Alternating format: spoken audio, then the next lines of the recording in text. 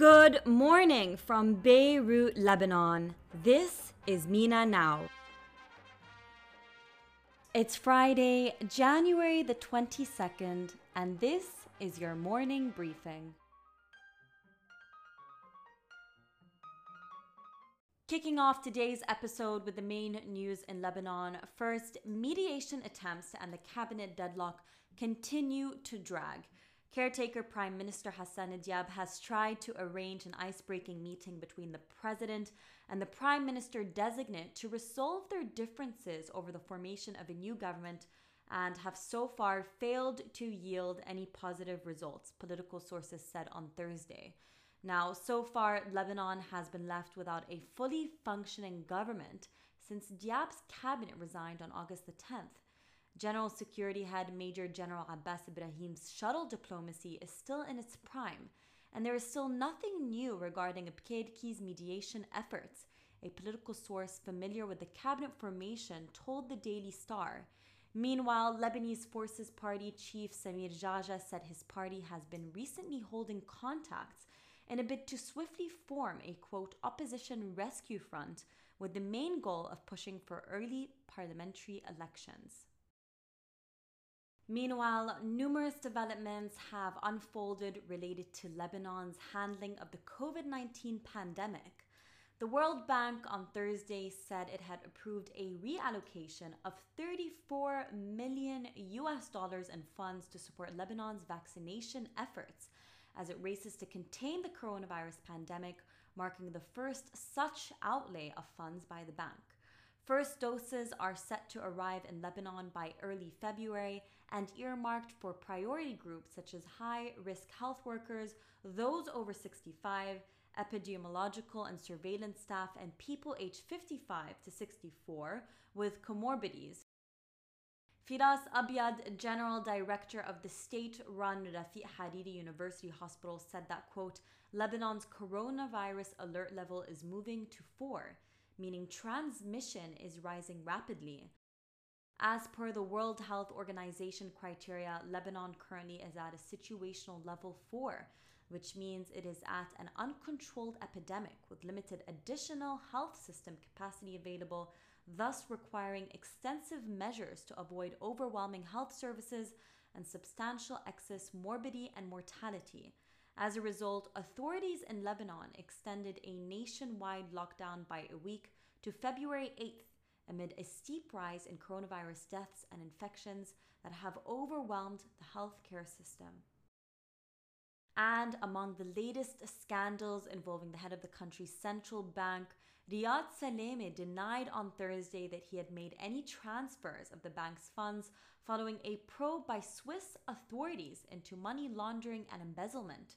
His statement was released after he was questioned by Lebanon's Prosecutor General Judge Ghassan Awaidet based on the Swiss investigation. Salameh also said he was ready for any further questioning.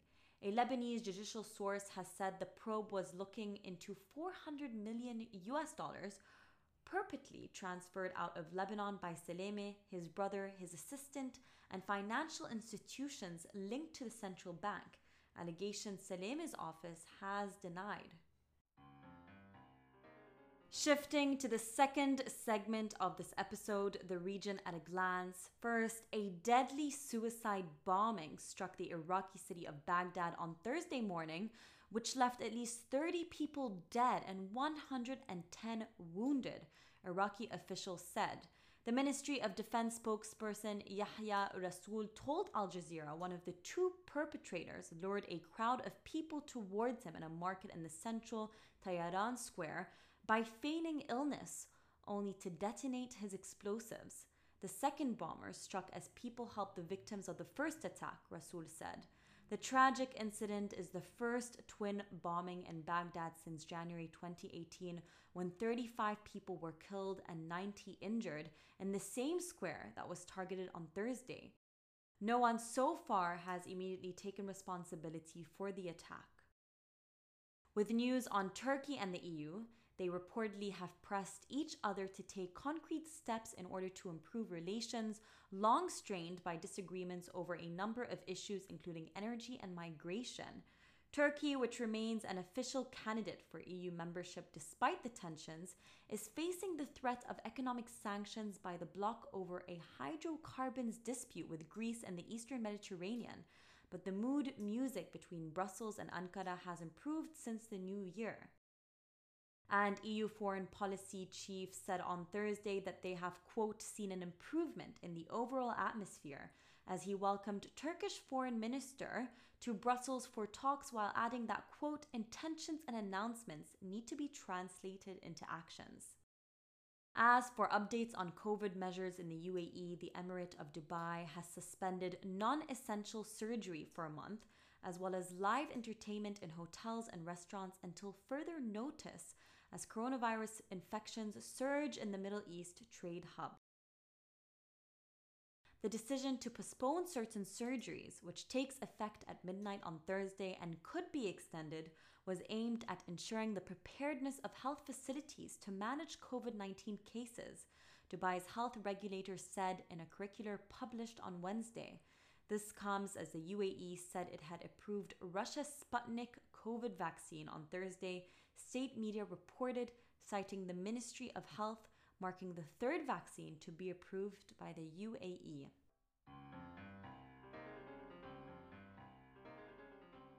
Having said this, we have now reached the end of Mina Now's podcast episode.